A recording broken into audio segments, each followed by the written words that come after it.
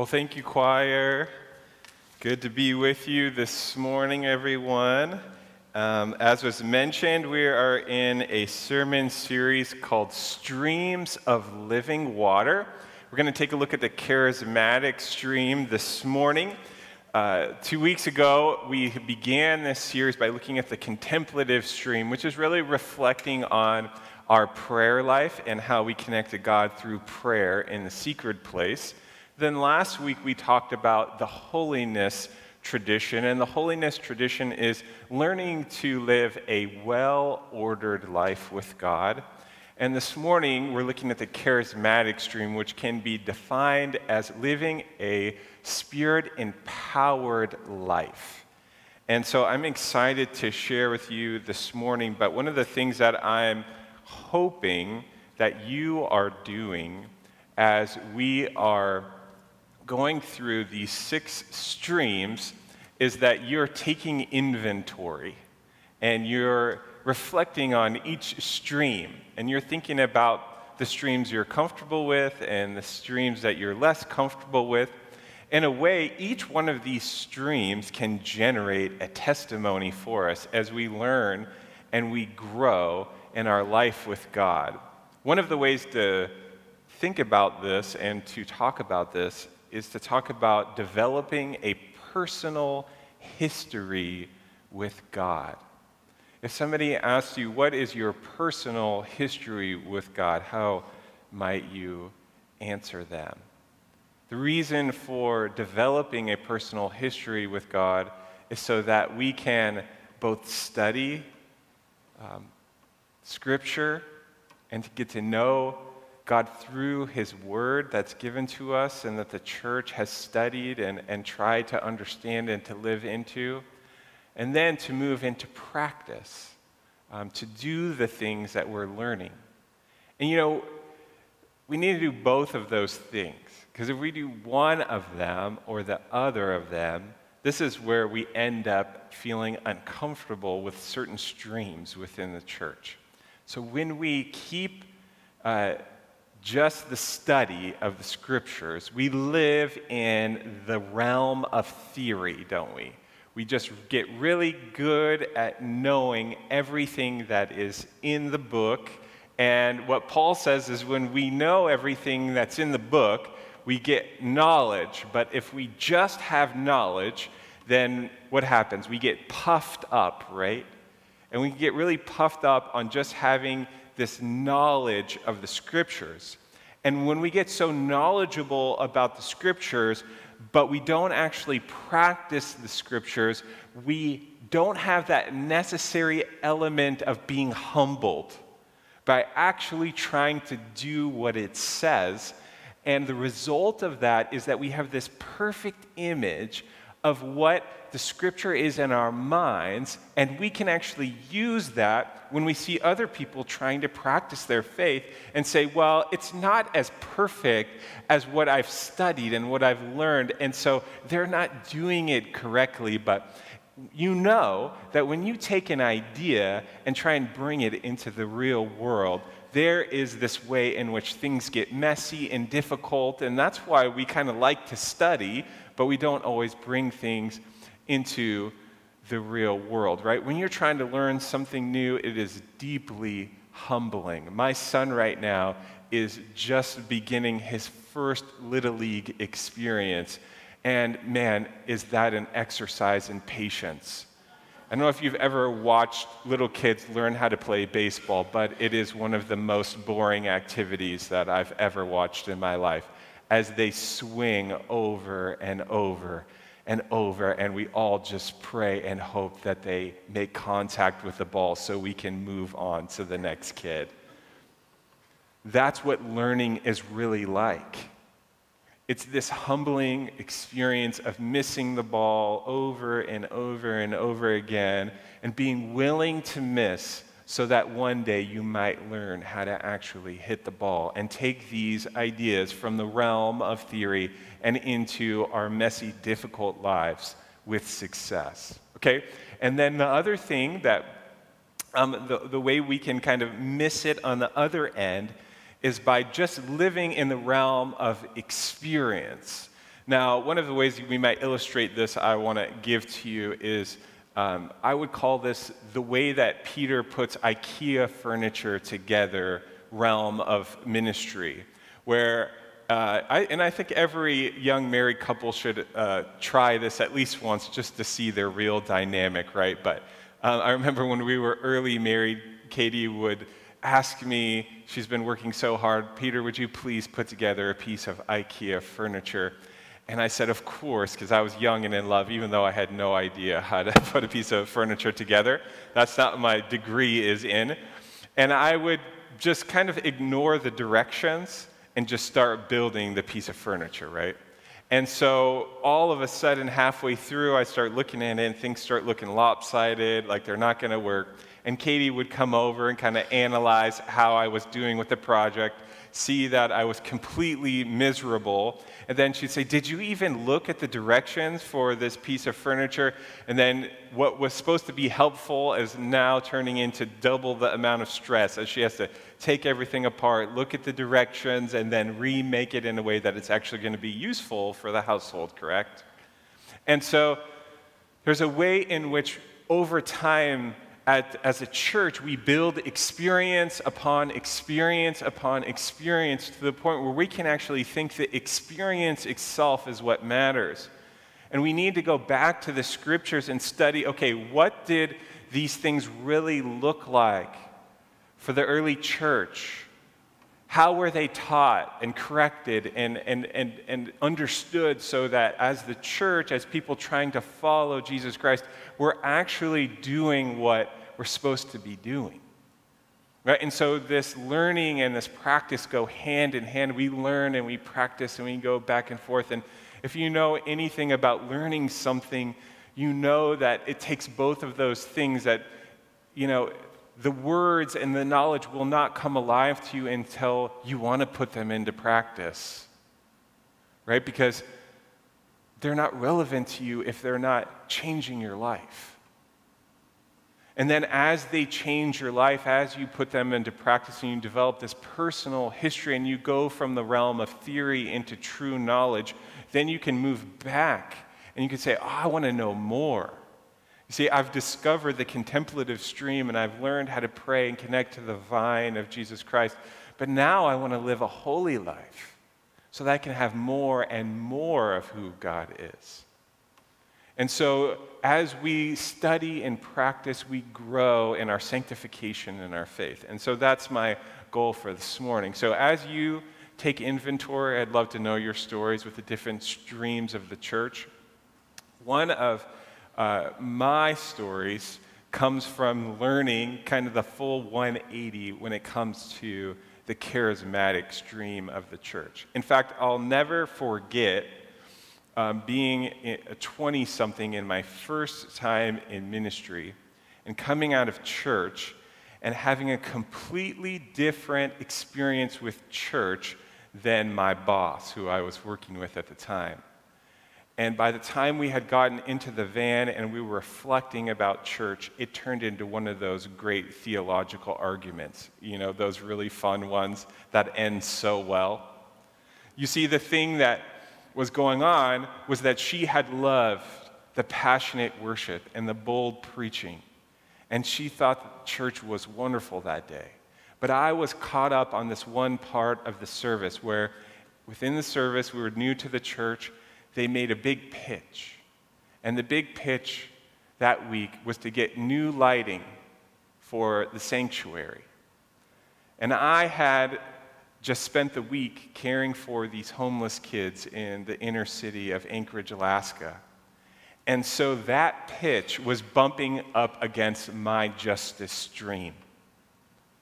Now, I was wondering how this church that was in the same neighborhood, who cared more about their lights than they did about these kids in the streets, could possibly live with themselves by making that pitch. But the reality is, I didn't know anybody at this church. I didn't know what they were doing or what they weren't doing. I had just had all this baggage from growing up that had started from when I was watching TV and seeing those televangelists that dressed funny and talked funny and asked for money over and over and over again, and a trial attorney father who said, yeah, we should probably be a little bit skeptical of anybody who's asking for money over and over and over again, and we need to be discerning when it comes to the things of our faith. And I had brought that into that minivan. And I don't know if you've ever had a theological fight with your boss, but it does not show up well on your review later. And ultimately, all it did was divide an already exhausted team.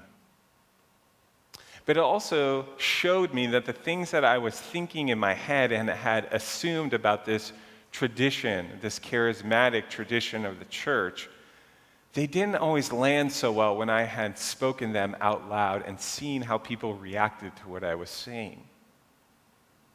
And so I had to have this learning moment of realization that maybe what I had done by being skeptical of the whole movement was to throw the baby out with the bathwater. And so we turn to the scriptures to see, is there a charismatic stream running through the scriptures? And because we've seen abuses on every one of these traditions, sometimes our tendency is to just throw them out and to ignore them. And to say, well, I'm not going to go to one of those head-slapping churches. That's not who I am. That's not the kind of Christian I am. But what we lose when we throw everything out is that we pay lip service maybe sometimes to the Holy Spirit, but we never actually talk about how the Holy Spirit is here with us right now, wanting to do work in our lives and in our world. And so how do we come to know the Holy Spirit? Because Richard Foster defines the Holy Spirit as like the fuel for the Christian. And so if you're grinding your gears this morning, if you feel dry, if you feel like you've been working really hard at your spiritual life, but you're not really experiencing any movement, any flow, then that's when we need to come looking towards the Scripture's invitation to receive and surrender to the Holy Spirit that is our fuel. In order to help us to understand it, of course, we want to go to the Scriptures. So I'm going to read a couple Scriptures. There's so many on the Holy Spirit, it was hard to choose this week.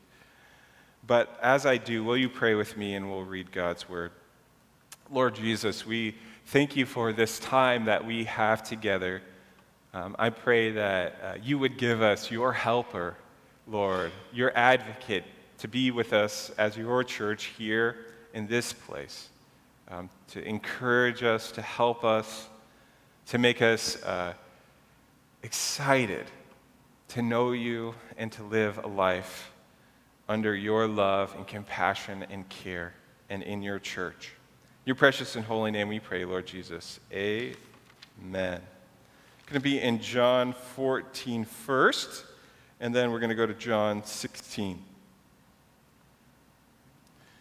John 14, starting at verse 15, says this: "If you love me, keep my commands, and I will ask the Father, and he will give you another advocate to help you and be with you forever, the Spirit of truth. The world cannot accept him because it neither sees him nor knows him, but you know him, for he lives with you and will be in you, and I will not leave you as orphans, I will come to you." Jesus is speaking these words to his disciples in what is known as the upper room discourse. The 13 chapters before this span 2 years of Jesus' life, but it's as if right in chapter 14, the pause button is hit, and all of a sudden, there's these long discourses that Jesus is giving his disciples because he's preparing to go to the cross, and he's trying to give them everything that they will need to know to be his disciples for the long run. and to carry out the mission of the church.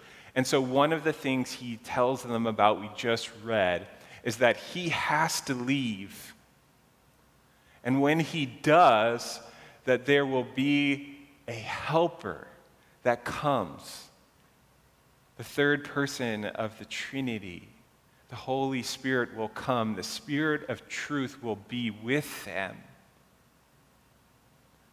And one of the things we need to ask in a moment like this is, what did Jesus think he was saying when he was saying that the Spirit of truth would be on the disciples? What did he know of the Spirit? Well, that goes all the way back to Genesis, where Jesus was there with God, Creator, and also it says in the opening lines of the book of Genesis that the Spirit was hovering over the waters. In the Hebrew, it could be translated as the wasteland. It's the tovu vavohu, the darkness and void. And so this hovering image is a bird-like image of the Spirit being over a barren wasteland, but out of the presence of the Holy Spirit, what was barren and waste is becoming life. A liturgy of life, a processional of life is flowing from the Holy Spirit's work in the Trinity out into the world, creating everything that we know here. This image is picked up significantly with Mary. You know the story, the Christmas story, where Mary is told that she's going to bear a child, but she knows that she hasn't had relations with Joseph, and so she's very confused because her womb is barren. But what does the angel say to her? The angel says that the Holy Spirit will overshadow you. And so there's this way in which the Spirit is hovering over the barrenness of Mary's womb. And it will be the Spirit that creates new life within Mary. We see this again at Jesus' baptism. When Jesus is in the river Jordan with John. And he willingly, though he is God on earth, willingly submits himself into baptism. And as he descends into the water, that same water, this is an echo of Genesis, it says that the Holy Spirit descended like a dove. And then in the Gospel of John, the one that we just read, it comments that actually the Spirit remained on Jesus from then on.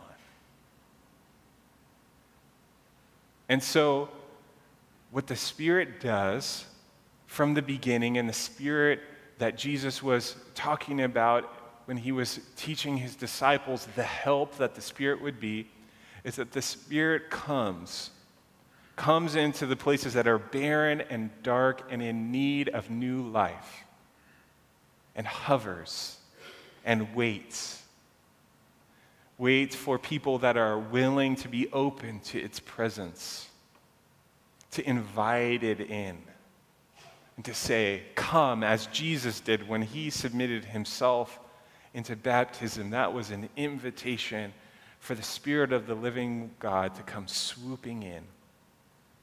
I'll never forget the very first memorial I did for Pastor Mark here at St. Andrew's. He was out of town. I didn't do the actual church memorial. I just did the graveside part of the service.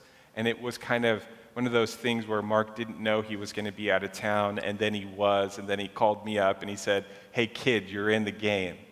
Time to go. And I was like, he didn't give me any instructions. I had a quick chat about what I might be doing, just the kind of preparation you want to do for a memorial service. And it was a hot summer day. And so when I showed up, I was told that there was going to be taps. It was a military funeral. But the soldiers who were going to do the taps had not showed up yet. But it was really hot, so everyone wanted to start on time. And so there was this sense in which we needed to go with this graveside until the people that were going to do the taps were going to show up. Well, I only had a certain amount of remarks. And then I was going to open it up for anybody else who wanted to make remarks.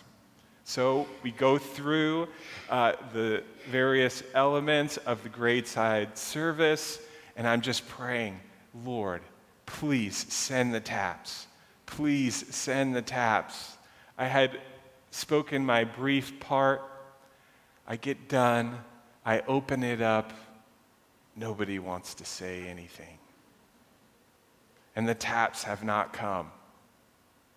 And now I'm looking over at a void wasteland of not having any prepared remarks. And so I say a prayer and I just start talking. God, would you speak through me? And so I talked until the taps arrived. And I have never been more relieved when they showed up. But afterwards, when the man who worked at the funeral service came and said, hey, that was pretty good. Would you like to do more of these? Can I get your card? I thought, if you only knew. If you only knew. There's a way in which God wants to send his Spirit to each and every one of you in the barren wastelands of your soul, and by his spoken word, he's coming. He's coming. He wants every dark place, every void, to spring forth new life by his Spirit. The beautiful thing about the Holy Spirit is it's creative and dynamic and looks at problems not to complain, but looks at problems in order to bring forward a solution, a more creative solution than one we could have come up with on our own. There's a sense in which, as a pastor, I get up every week to do an impossible task because I cannot make you grow in your spiritual life in my own gifts, talents, and abilities. And so I spend a lot of time in prayer and dependence on God, hoping that the Holy Spirit would do the work that needs to be done so that you would grow in your relationship to God. And so I come just to represent the Scriptures and to teach them, knowing that that's what brings the true life change, knowing that that's what's brought it for me, and hoping that God will do the same, and praying and knowing that he will do the same in you if you are willing to be with him and open yourself to him. One last story. I think sometimes we assume that we need to have it all together in order to have the Holy Spirit work in our lives. But I have been in situations where the exact opposite is true. Really, what we need to do is to just try and be where God is. And one example of that is a youth trip that I led many years ago. And I think the statute of limitations is up, so I can share this story with you. But we had gone off the camp, and maybe some of you know this story, but it was a miserable camp for me because there was a student at the camp who had decided to do multiple marijuana infractions at camp. And so I spent most of my time with this one student trying to figure out how to love the one student to the best of my ability, to know what to do. Does he need to go home? Does he need to stay? Well, while all of my time was being consumed by this one student and I was just becoming drained and frustrated and upset, I had gone up the mountain to have this wonderful holy experience, and now I'm having this totally disappointing experience. There was another intern that was there with me. Her name was Ashley Love. And she was really trying to figure out what she should do with her life at the time. And so we were sitting, I was trying to get a brief break from all of the chaos. And I was sitting with Ashley and my wife, and we were having a coffee and was just kind of thinking about all my problems until she started explaining that she was running basically the entire youth group without me. And I felt this deep impression, like in this one moment, I just needed to tell her, Ashley, I think you should be a pastor. And so I told her that. And she just received it with a stunned look on her face, like no one's ever been that direct. And I got to share that story at her ordination service a year ago, as I watched this beautiful church, this beautiful Presbyterian church up north, so excited that they had a new pastor, Ashley Love. And so it was in total weakness, in total failure for me, that I got to see the Spirit of the living God work in Ashley's life. And I pray that you would know that it is only by your offering of yourself to the work of the Spirit that He can use you to do wonderful things within the world. One final scripture that I wanted to share with you. Actually, can we go to the one from Numbers? Is that all right, Heather? This is a story about Moses. And it takes place in a time where he is overwhelmed as a leader.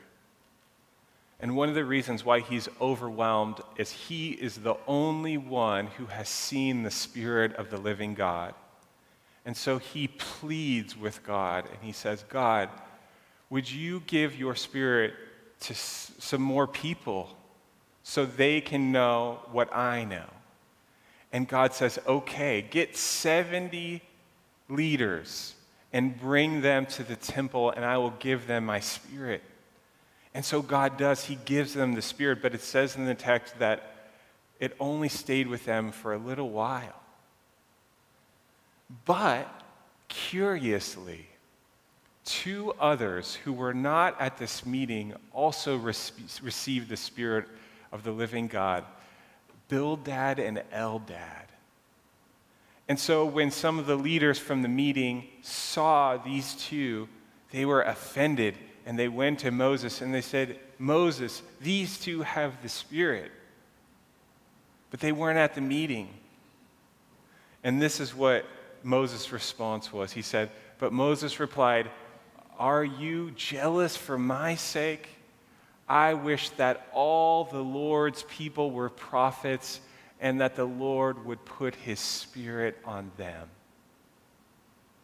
And you see how we are the answer to Moses' prayer and the great promise of God is that He gives us His Spirit now to help us, to lead us, and to guide us.